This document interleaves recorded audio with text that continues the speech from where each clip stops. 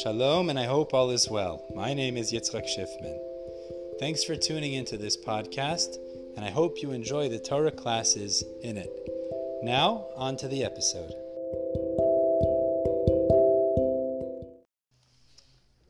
Bezat Hashem, today in Masechet Megilla, we're holding on the very bottom of Yedalit Amud Aleph, and we're going to learn today Yedalit Amud bot-14b.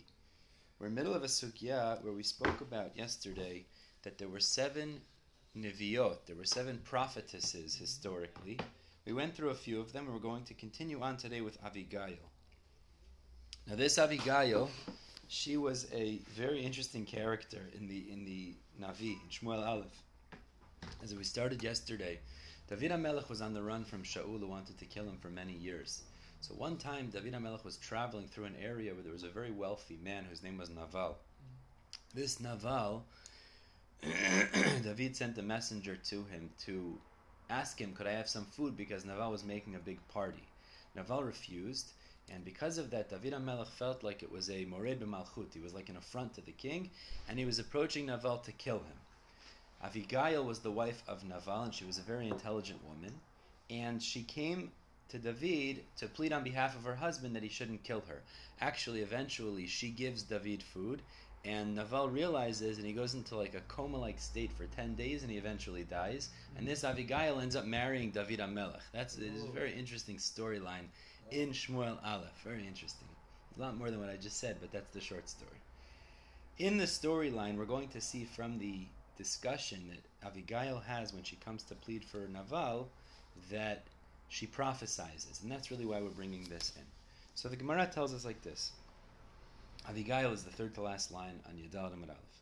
Avigail dichtiv, how do we know Avigail was a prophetess? Because the pasuk in Shmuel Aleph tells us, Va'aya hi rochevet al chamor v'yoredet b'seiter ahar. It says she was riding on a donkey and she was descending in the seiter ahar. Now seiter means the private area of the mountain, or the closed area of the mountain.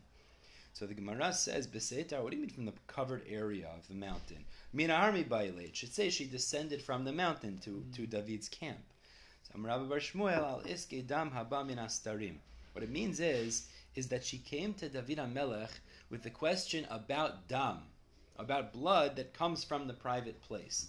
Meaning, she had a plan here. We'll see in a minute exactly what her strategy was. She wanted to catch David in a argument that he couldn't refuse. So she came with dam as if to ask him a question about nida. That's what it looked like she was doing. So she showed him this dam and she asked him a question, is this tamer tahor? So Amar he said, dam balayla, it's nighttime. You can't ask questions about dam nida at night because you can't see it properly. In order to determine if it's tamer tahor, you have to be able to see the color. So Amar lo, she said back, you're also not allowed to adjudicate capital cases at night. So therefore, the same way you're not allowed to determine if this is dam nida, that's tamer tahor, you shouldn't be allowed to determine that my husband is chayav mita, and therefore at least push it off till the morning. So Amar la, turning to Yedalit Amud bet, so David HaMelech said, you're wrong, because your husband is a rebellious person against the kingdom, and someone that rebels against the king does not require adjudication. The king can kill him how he sees fit. I'm a king, and therefore I don't need to judge him. So Amar she said back to David, Adayin Shaul Kayim. It's not true, because Shaul is still around. He's still the standing king. Your nature has not gone out into the world, meaning you are not known to be the king, yet you can't assess on yourself the status of Mored B'Malchut, and therefore you can't kill him. Now David couldn't refuse this argument. So Amar la, he said to Avigail, Baruch ta'amechu brucha at. Blessed is your reasoning, blessed are you, asher kilitani hayom hazeh mivo b'damim, that you have prevented me, or you stopped me today from approaching bloods, and that's a plurality. So what is the idea? Damim tarti mashma, 2 bloods. What does it mean? So the Gemara is about to tell us, and again, we're going through this at face value. There's obviously a lot more to discuss. But with David, what happened was, David saw her, and he was so inspired by her beauty that he wanted to have relations with her. So the Gemara tells us, El milamed shegiltat shokat. You have to know what this means. There's a lot of them before we talk about this. She revealed her shokah, as her thigh. Ve'alach la'ora gimel parsaot. Literally it means he went he moved towards her 3 parsaot because of her beauty, the light of her, the radiance of her skin. Amar la, and he said to her, Hashmi'eni li, listen to me, means have relations with me. Amar lo, she said back, Lo tieh zot lecha lepoka. This shouldn't be a hindrance for you. This shouldn't be a stumbling block for you. So this is the key why we're bringing it in, actually. She stopped him from having relations with her, which is why he said the double bloods, meaning not only did you save me from the dam nida, which you showed me, but also shvichut damim, which is killing your husband, which you prevented that from. Both. The dam nida and also shvichut damim. But the point is, the reason we're bringing this whole story is zot, the fact that she said, this won't be a hindrance for you, that there would be a different situation where David would stumble. What is that referring to? My new Ma'aseh de Bathsheba, the story of Bathsheba, where he took Bathsheba was the wife of Uriah Achiti. We're not going to get it too much. But Umaskana Achihava, and that was actually the conclusion. This was the element of prophecy we find in this woman, Abigail, because she predicted a future event that David would indeed stumble with Bathsheba. Even though we know the Gemara in Ketuvot tells us, if you say you made a mistake, you're making a mistake. You say it's chata, it's not true, but there was some element of error there. And then she continues and she said to David, my master's soul should be bound up in the bond of life. When she was leaving David, Amrale, she said to him that Hashem should be good to my master, and you should remember your maidservant. Amr Rav Nachman. Rav Nachman says, Hainu da Amri Inshi. It's like people say, Itita bahade shuta pilcha. A woman, when she converses, she holds her spindle. Now, what it means in the context here is, she was planning for the future. Her husband was still alive, and yet she was saying, you'll remember me. Meaning there was a degree here that she was planning, is if my husband should die, that I'll be available for marriage. And actually that's what ended up happening. Ikidamri, a similar expression people say, Shapil va'azil baravuza, the goose stoops and it walks, ve'enoi mitaifi, but its eyes gaze afar, look afar. Meaning to say is, she was already predicting about the future. But the point we bring the story in is to show she was a Neviah, prophetess. Now Huldah was the second to last one on the list here? Hold on. There's another one, I think. After one more. Esther, exactly. So Huldah, where do we know Huldah was a prophetess? So this is in Melachim Bet. Tichtiv Melachim Bet. The pasuk tells us like this, that the Jews at the time, make sure I get the story right here.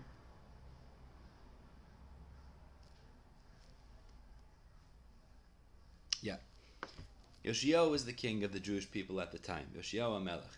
He instructed repairs of the Beit HaMikdash, and when they were repairing, they found a scroll of the Torah that was rolled to a very scary section of the Torah about the destruction, about the Churban. Mm-hmm. So they wanted to send a message to the Navi to figure out what is Hashem telling us with this finding.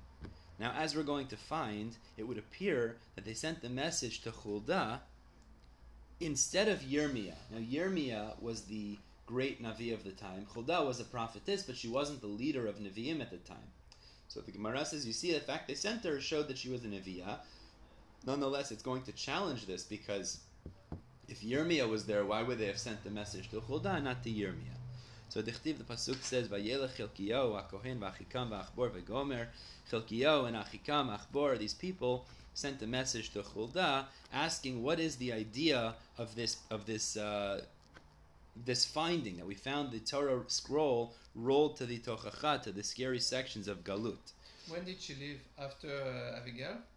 This was after. Yes. Okay. Huldah is after Abigail, because Huldah is when there was a Beit HaMikdash already. David HaMelech was before the Beit HaMikdash. Okay. Right. And then Esther. This is the last Esther one. was the last one. It seems to be chronological. Okay. It seems to be chronological. Yes, Sarah, Miriam, Deborah. Yes, I would say they are chronological. Let me just see to confirm 1 second. Sarah's first. Miriam was the sister of Moshe. Dvorah is the Shoftim. Chana is before the Beit HaMikdash, right? Abigail is... I would imagine that they're chronological. Yes, they seem to be chronological. Yeah. Okay. Right, they do seem to be chronological. It's true. Okay. So the pasuk tells Gomer means they sent this message. Clearly, she was a neviah. But the Gemara asks, "Uv makom dekai Yirmiyah hechi mit navya ihi." if Yirmiyah was indeed the standing prophet, the significant prophet of the day, so how was she able to prophesize in his place? Meaning, how could she step up and be involved in prophecy in this regard? It's almost a disrespect towards Yirmiyah, who was the preeminent prophet of the time. Second? Yeah. The Gadol Navi. Exactly. Exactly. Literally, yeah. Navi Gadol, I guess. So Amri Beira Mishmei Derav Chulda Krovat Yirmiyah Ita V'lo Ava Makpid Aleha. Chulda was a relative of Yirmiyah, so he didn't have any issues with her doing this. It was a personal favoritism. The Yehoshua, so the Gemara says, okay, so I understand how she was able to prophesize and accept this instruction or accept this question. But for Yehoshua Gufei, Heichi Shavik Yirmiyahu Mishadr Legaba, why would Yoshio, the king, send this message to her instead of sending it to Yirmiyah? So Amri Devei Rabbi Shila Mipnei Sha'anashim Rachmaniyoten. This is a very interesting idea. Women naturally have more mercy. Now there is an element of interpretation, of prophecy, that is personally based. So therefore, if they would have sent the message to Yirmiyah, perhaps it would have been a harsher interpretation. Sending the message to a woman, to Chulda, would have been naturally a more merciful interpretation. Rabbi Yochanan Amar Yirmiyah lo hava hatam. So Rabbi Yochanan says, no, actually, Yirmiyah wasn't there. He was busy on a mission. Shalach lachzir aseret hashvatim. Very interesting. In the days of Sancheiriv, the king of Ashur, the 10 tribes of the northern region of Israel, Shomron, of Israel, were exiled. So Yirmiyah, the Navi, went to bring back those 10 tribes. He was busy on a mission, and that's why they sent the message to Chulda and not to him. How do we know that he indeed brought those 10 tribes back? Tichtiv. Because the pasuk in Yecheskel tells us, "Ki hamocher el hamemkar lo yashuv." It says, "The seller to his sale, it will not return at Yovel." Now, this is a pasuk in Yecheskel, which seems to be after the 10 tribes had already been exiled. Yeah, Rashi says this was between Galut Yechonia, which is the first wave of exile, and the destruction of Yerushalayim, which we spoke about before. So what the Gemara says is like this.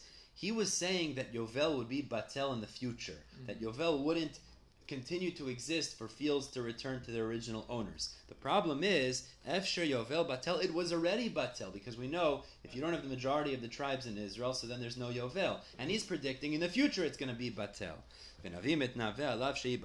How could the Navi predict that it's going to be Batel? It teaches us it must be Yirmiyah brought back those 10 tribes, and then Yovel restarted, and only in the future would it be again nullified when the Jews are exiled.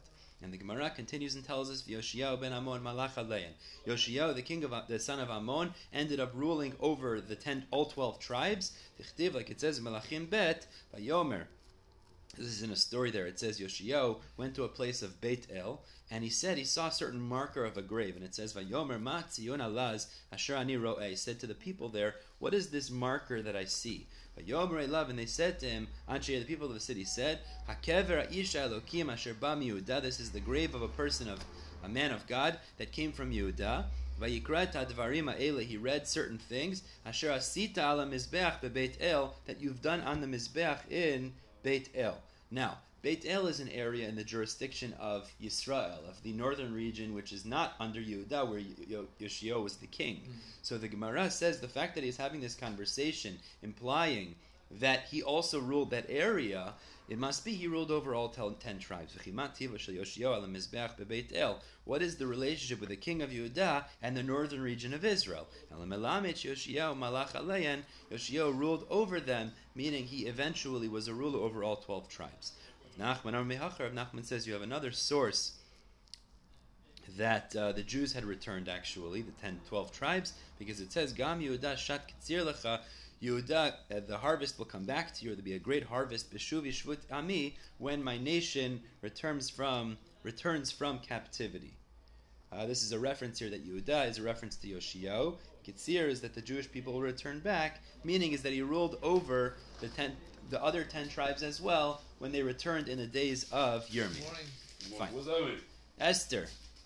Let's go to the last one. Finish up here. Esther, you woke up a little late today. Esther was the last of the 7 prophetesses. said she prophesied as well. So where do we know that she was a prophetess? It says, "Vayi bayom hashlishi." We know that when she was going to go in and plead on behalf of the Jewish people, she went in with a plan. But it says, "Vayi bayom hashlishi." She went in on the third day to the king. Hatilbash Esther malchut, and she wore malchut. Now it doesn't say she wore clothing, royal clothing. It just says she wore malchut. So the Gemara says, "Bigdei malchut nibaile." Really, it should have said clothing of royalty. Ela shalavashta ruach hakodesh. Rather, what it means is that she was encloaked. She was clothed with divine inspiration, with ruach hakodesh. K'tiv hacha, and we'll speak more about this later. K'tiv hacha, because it says here, vatilbash, it says she was enclothed. V'chtiv atam, and it says elsewhere in Divrei Yamim, v'ruach laveshat amasai, a spirit enclothed amasai v'gomer, meaning we find that this idea of being lavush, dressed, could be referred to ruach hakodesh. Amasai is what? Amasai was a person, I believe, in the army of, it was a soldier, in the army of, I think it was David HaMelech, if I remember correctly. Yeah, but it says he was enclothed, Amasai. It was a person's name. Rav Nachman, says Rav Nachman, Lo ya'a yehiruta linashi. This is a very controversial statement, you could say. Prominence is not appropriate for women. Women shouldn't have positions of power. Why? Because Tarti Nashi Yahiran Havyan, because two women here who were prophetesses, by the way, and they had these high positions, Visanyan Shmayayu, and their names are despised. Chada Shma Ziborta, one is called a bee, Devora is a bee actually. V'chada Shma Karkushta, and one is called a weasel. Chulda is a weasel. A weasel is this little creature that lives in the ground. That's why there is no woman called Hulda. Chulda, exactly. They don't name their name. But Devora, you have a lot. Zibur Daktiva, now where do we find that because they had these positions, seemingly, even though these were tzidkaniyot, these were neviot, these were very righteous women, but we do find that they acted in a way that was haughty, so that their position got to them. I mean, what I would just wonder is, you find many men also, because of their positions of prominence, they also act in very haughty ways. So, you have to know exactly, what? It comes with it. It comes with it. But the Gemara relates stories where it seems like they acted in a haughty way because of their position. So it says, Zibor Taktiva, regarding Devora, it says, Vatishlach Vatikra, Devora, it says, Vatishlach Vatikra Barak. So what happened was, she wanted to send a message to Barak, who I believe was her husband, but he was also the general of the war, and it says she sent a message to him, meaning she sent a messenger to relay a message. She didn't go herself, which would have been more respectful. Ve'ilu ihi lo azla legabe, she did not go herself. And Karkush Daktiva, regarding Chulda, it says, Imru le'ish, it says, say to the man, Velo amra, Imru lemelech. She should have said, say to the king Yoshiyahu, that would have been more appropriate. She said, just say to the man. So we find that to some degree, they acted in a haughty way, and therefore, they say prominence is not ideal for women. To know exactly what the pshat in that is, but okay. Amar Rav Nachman. Rav Nachman says, Chulda mibnei banav shel Yehoshua haita. This Chulda, this prophetess, was a descendant of Yehoshua ben Nun. Because it says here by Chulda, it says ben Chorchas. It calls Chulda the descendant of Chorchas. This person. And it says by Yehoshua, B'timnat Cheres, he was buried in a place called Timnat Cheres. So Cheres is used in both contexts. It sounds like they were related. The problem is, Eiteve Rav Ina Saba Rav Nachman. Rav Ina Saba asked a question to Rav Nachman. The Braita says, Shmone Nevi'im Vehem Kohanim, that there were 8 Nevi'im who were also Kohanim, Yatz'u me Rachav HaZonah, who descended from Rachav HaZonah. We know Rachav HaZonah was the woman who protected the spies of Israel that Yehoshua had sent in, which was Kalev and Pinchas.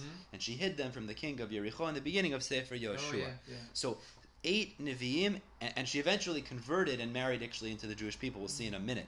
But there were a prostitute, no? She was Zonah, prostitute. It's a debate if she was a prostitute or if she was a innkeeper who provides mizonot, food. It goes two shitot. Could be both also. So 8 Nevi'im and Kohanim descended from Rachav HaZonah. The Elohein, these are the Nevi'im and Kohanim. It says, and now these are father-son combinations. Neriah and Baruch. So Neriah was the father, Baruch was the son. So these are all Kohanim who are prophets also. Viseriah and Machasya. And also Seriah was the son, Machasya was the father. Yirmiyah, Chilkiah. Yirmiyah was the son, Chilkiah was the father. Chanamel v'Shalom. Vishalum. And Chanamel, who was the son, and Shalom was the father. But the point is, what do you see? Rabbi Yehuda adds, Af Chulda hanviya mibnei baneh asher Rachav hazona ita.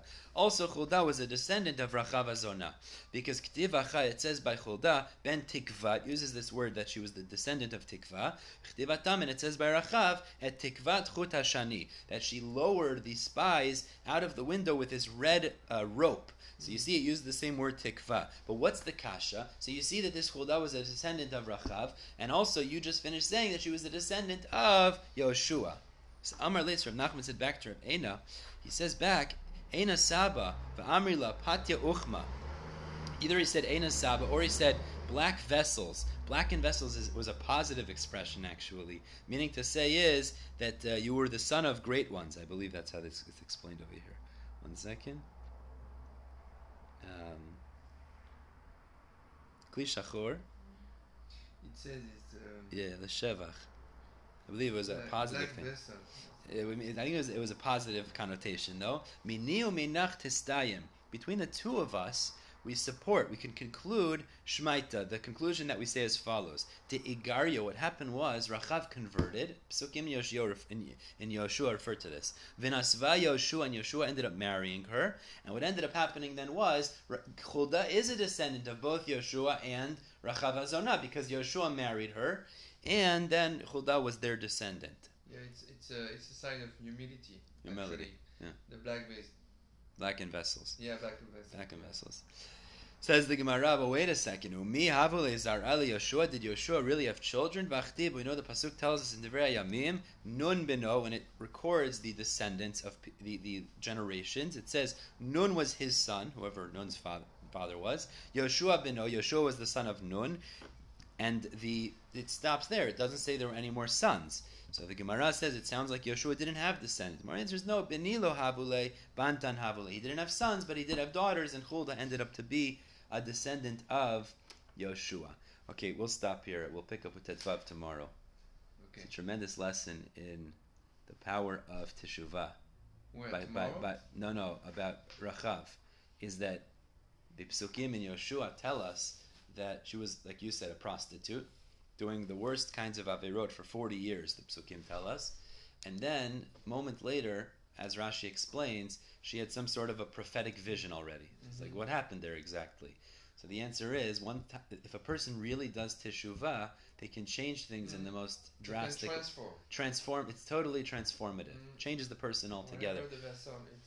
And that's what she ends up marrying the Gadol Ador, the leader of the generation. You see the drastic distinction that exists there. When Hashem puts his hand on you, you can become anything. Yeah, now that requires a tremendous amount of effort. Exactly, obviously, it's not like... You do half of the way, but if you do it, Exactly. He will do the second half. Bezrat Hashem. Have a good day. Thank you, Rabbi.